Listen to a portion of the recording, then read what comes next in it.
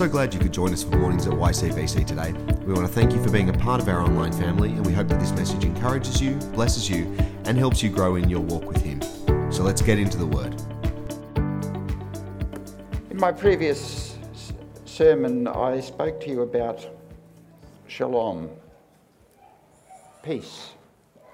And I see peace as one of the lenses that is there for us in Scripture to explore our faith in Jesus, to explore the nature of our lives and to work in that in regard to our mission in this broken world.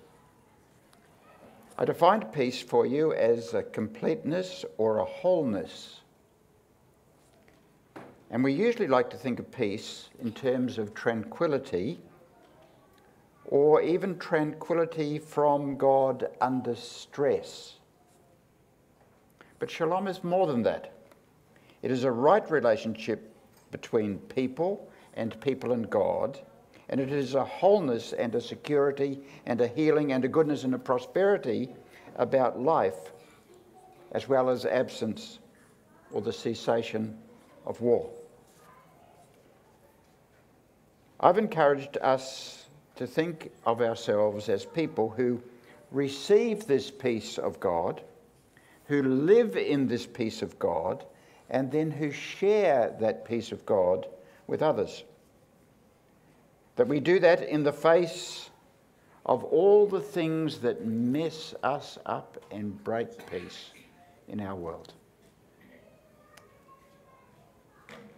Whether that's the operation of our sinful nature, whether that's the operation of someone else's sinful nature, or whether it's ourselves. We recognise in ourselves and other people that we are broken people. We recognise that there is a false peace that sometimes needs to be challenged so that we don't have stories of peace that are actually stories of war. And we need to have a hope that Jesus will bring ultimately His final peace to this world when He comes again and claims this world and all of us back to Himself.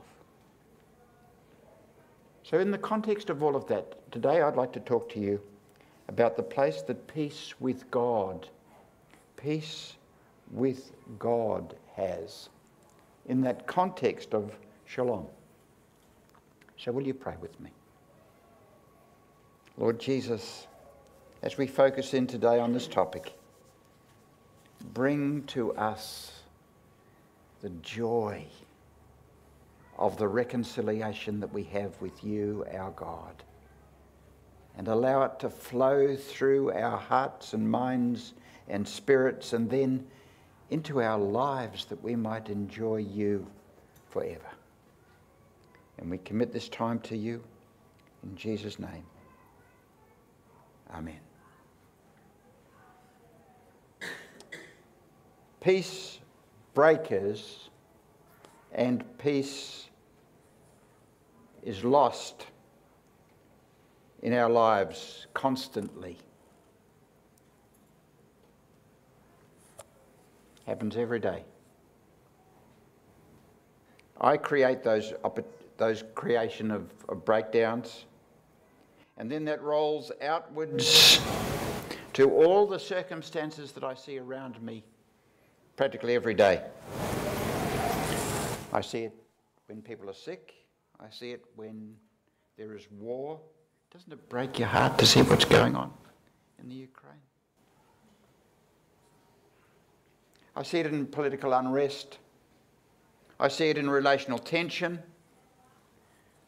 I see it in the words that husbands use to their wives and wives to their husbands. I see it in family tensions. I see it in church division. I see peace being broken all around me. And even when things are good, I can ask at times, have I done the right thing here? Have I made the wisest choice? Have I done it with the right motive? And so that even when I'm seeking to do good, there is this tension about things not being quite right. So what I'd like to do today is to suggest that we need a solid basis for building our lives on and building peace on. We need a house that is built on secure, solid foundations, that is adequate to meet the challenges of all the weathers of life and to cope with the stress and disturbance that comes around us. And today, I want to explain how being at peace with God provides that soundness, provides that structure, provides that security to the lives that we live. If you want a peaceful life, if you want to be whole, if you want peaceful relationships, get sorted out with God. That's the basis of what I'm saying. Forget everything else I say, just think about that. We have a beautiful reading in Romans chapter 5 and verse 1. From verse 1. It starts with the words therefore, that suggest that it is a turning point in the argument. It starts in chapter 1 and verse 18, where God justifies us through the Lord Jesus Christ in the death of the Saviour.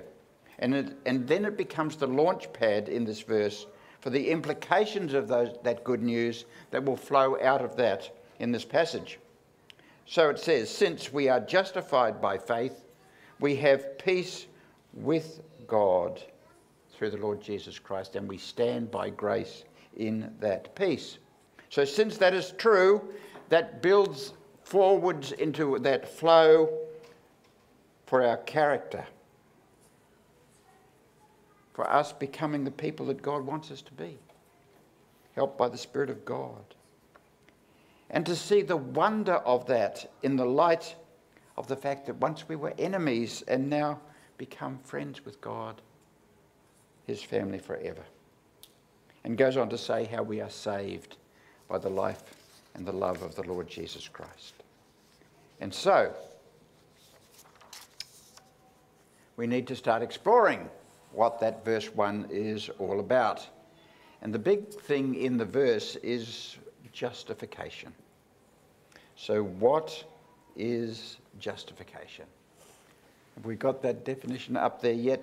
Definition of justification by Jim Packer, theologian. Justification is God's act of remitting the sins of guilty men and women as well, just in case you didn't realise that, and accounting them righteous freely by his grace through faith in Christ on the grounds not of their own works, but of the representative law-keeping and redemptive bloodshedding of the Lord Jesus Christ on their behalf. Have you got indigestion? Yep, so did I. Two things about it. Big picture. God is at work in the universe, working out his plan of redemption. The big deal is what God has done, and we are the reason for the big deal to occur. And secondly, there is the connection to that big picture for those who enter into it, who benefit from us, who benefit because we come to Jesus in trust and faith and reliance on him and receive the benefits of that justification into our lives. Two big pictures. But it's heavy stuff. So let me try and explain. This is me wrangling with the text. There are some things that happen behind closed doors, and then the implications of those decisions flow out into life generally. It could be a cabinet meeting. It could be the pastoral search committee meeting. Pray for Hughes Baptist this very morning because they're going through the church meeting to call a new pastor at Hughes. But think about a meeting. And in the office in the meeting is the Holy God. And the Holy God is as clean and sterile as any operating theatre and beyond it. Think of the holiness of this God. And this God is faced with the reality of the unholy us. And the unholy us, well, we are like a fully loaded garbage truck, really. Our lives are unclean. We are rebellious. We are defiant. We do terrible acts to each other that fill our truck full of garbage and rubbish that we carry through our lives. And God says, I still love you despite that. And he has acted in a way that requires separation of our garbage from him, the perfect God. And so we are at different ends of this eternal destiny. God in his perfection, us in our sinfulness. What is God going to do about this? He sends his only Son to pay the redemption price that makes us to be justified in his holy presence. And he declares us to have a right relationship with God because of what Jesus has done for us. Cool? That's how he solves the eternal problem. He sends his Son, the Lord Jesus, to take the garbage himself. And then out of that, this amazing message of salvation is offered to us. The benefit of the deal that is done in the back office is that the work of reconciliation done by the death of Jesus on the cross on our behalf brings us into this relationship and makes it possible for us to come and be the holy people that he wants us to be. And we can receive this by simply, as Gary has beautifully said this morning, bowing before the Lord Jesus and receiving what he's done for us.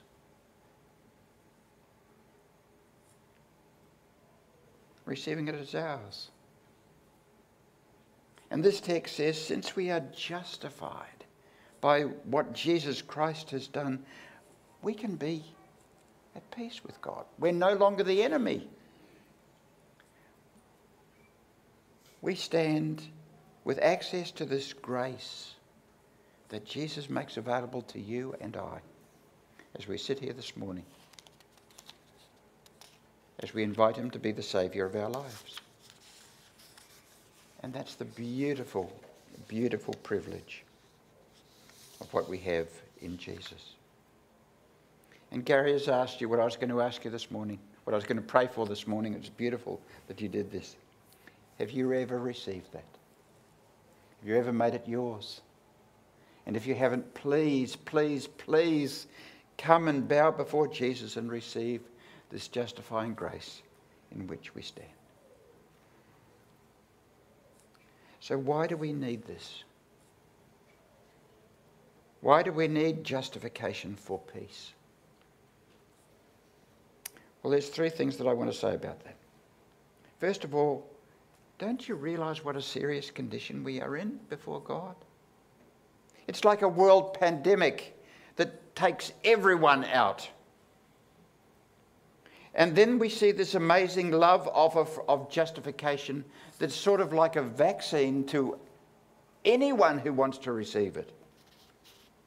And that becomes the foundation for peace.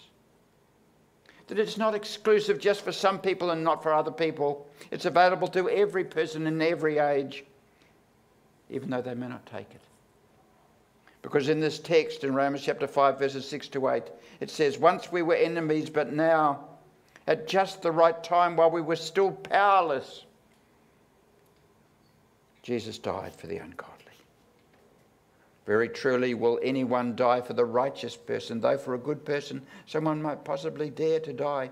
But God demonstrates his own love for us in this: while we were still sinners, Christ died for us. That's what we hang on to as a basis for being right with God, justified and in peace with God. And so we apply that to ourselves in a pastoral, in a personal cure for our brokenness, for our load of garbage, for our truck. Imagine, truck stop. You've got one at Yass. And Jesus is at the truck stop. And we drive up the truck.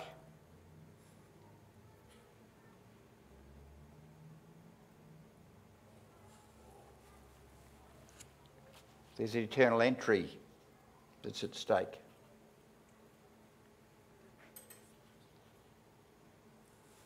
And Jesus says, I'll pay the price. Get out of the truck. Give the load to me. I will take the truck on from here. You can be a passenger in what I've got to do. But leave the garbage with me. Wow. Some of us have experienced what that means. To let it go and to let God rule the life.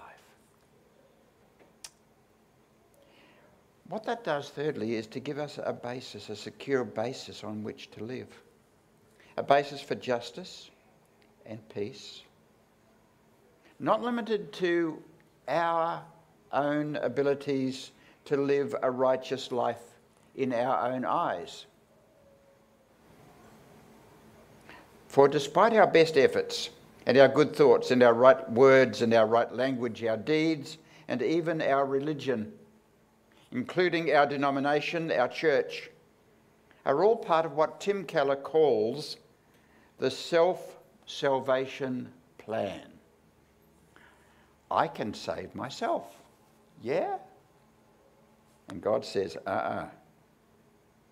We put our best foot forward all the time, but the other one is caught in a bear trap. Our self-salvation plan doesn't work. But in Jesus we have a secure basis for our life. I said to you earlier, I was 21 when I became a Christian. I was facing fear over death. I'd had enough car accidents on Sundays and Good Friday to scare the living out of me.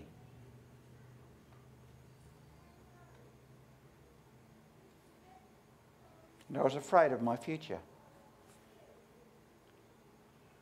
But I took hold of the promise of Jesus, and I've never been afraid again.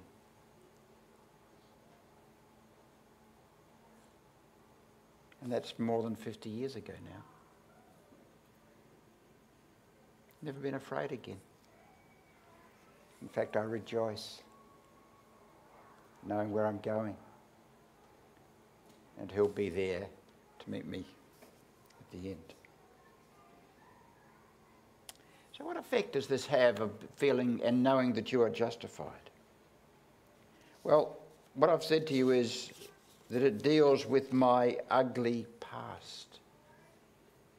That the judgment upon me is overturned. The judgment upon you is overturned. It cleanses us from sin and the guilt, and we are set free before God. It sets us free from the shame. It tells us that there is no condemnation for us because we are in Christ Jesus, and therefore we can begin to live a life that is based in peace. It's not that we never do anything wrong again, but we have someone who takes the burden for us.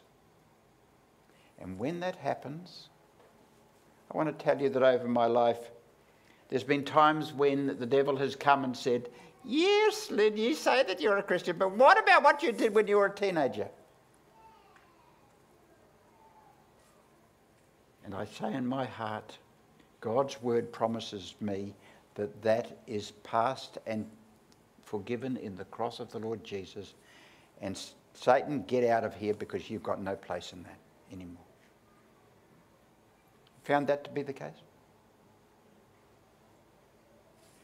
And do you know what happens when I say that to him? Suddenly I just don't feel that burden anymore. God just lifts it off and sends it away somewhere, and it just dissipates. And I trust in the promise of God's word, not in my feelings of righteousness. It's God, not me, who's the cause of this foundation. First thing. Second thing. It gives legitimacy to my relationships. I am, and you are, we are children, sons and daughters of God through Jesus, because we are justified by faith. Galatians chapter 3 verse 26. So in Christ Jesus you are all children of God through faith. For all of you who were baptized into Christ have clothed yourselves with Christ. There's neither Jew nor Greek, New Zealander or Aussie, neither slave nor free, nor is there male and female, for you are one in Christ Jesus. And these family members have this deep affection of love towards God and towards each other, because you are his sons and daughters. God sent the Spirit of his Son into our hearts, the Spirit who calls out, Abba, Father. So you're no longer a slave, but God's child. And since you are a child, God has made you an heir. That's who I am and you are in relation to God and to each other. And more and more and more, there are people who are pointing the finger at you and me and saying, you don't count for nothing. You are cancelled. You are enemy. You are not friends. And God says, but I'm your friend. And you belong to me. And that relationship counts. Whereas the other relationships are ultimately secondary to that one. Because we're children of a God who loves us. What a privilege. We have a legitimacy to our relationships. And then we have unlimited access to the God that we have asked to be the Lord of our lives. Hebrews chapter 10 and verse 19. Therefore, brothers and sisters, since we have confidence to enter the most holy place by the blood of Jesus, let us draw near to God with a sincere heart and with full assurance that faith brings. We're welcome in his presence. Welcome. There's no one pushing us away and saying, no, can't come in here. We can approach him without fear and know that he receives us. And then, I've got to move on. We have a peace that God provides us as a basis for our life and our service. Jesus says, build your house on this rock. We do. Seek his guidance. Take steps of faith. Live a life that's based in this foundational truth that we are justified by faith. And live and serve. Build on the rock. Don't sit on the foundation, build on a life on it, that you might be expressing this relationship with God. And lastly, got to finish, having this being justified, this peace with God, gives us a basis for security and life eternal. Jesus says to you and to me today, I'm not going anywhere. I'll be with you. No matter where you go, I'll be with you.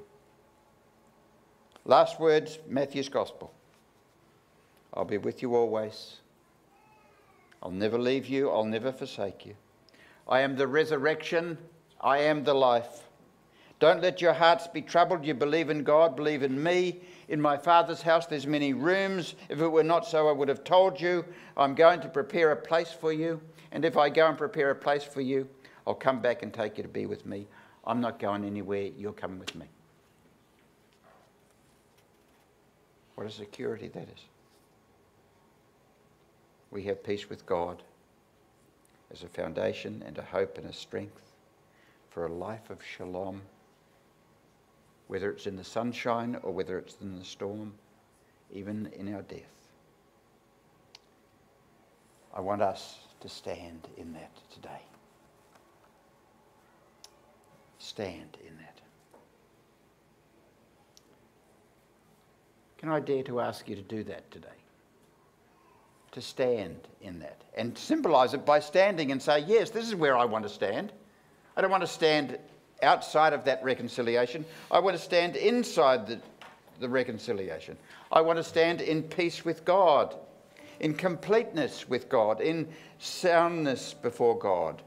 I want to have this available as the gift of God that I've received through faith in the Lord Jesus Christ as a foundation for everything that I am, and then to grasp it and to live in the peace and joy of that.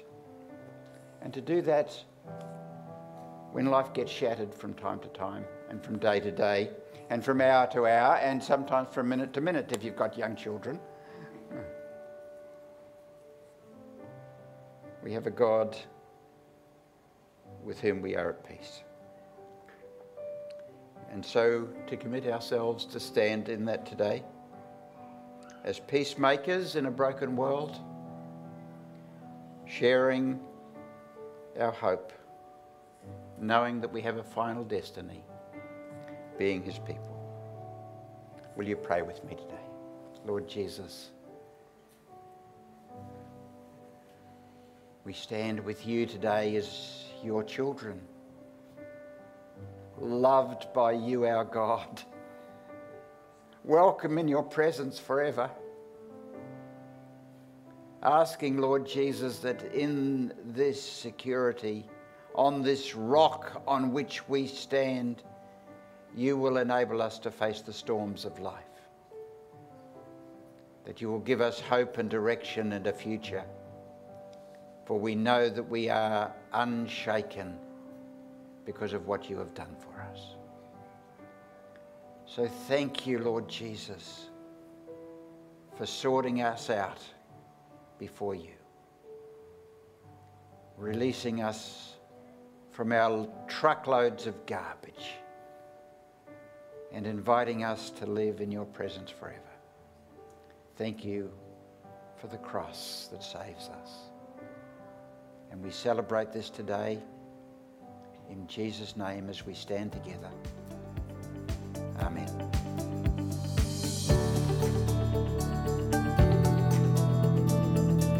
Thanks for joining us today. As you head back into your week, we want to encourage you to stay in his word, stay in his love, and stay strong in your faith. Don't forget to keep up to date with what's happening via Facebook, Instagram, or via our website at ycbc.church. See you soon.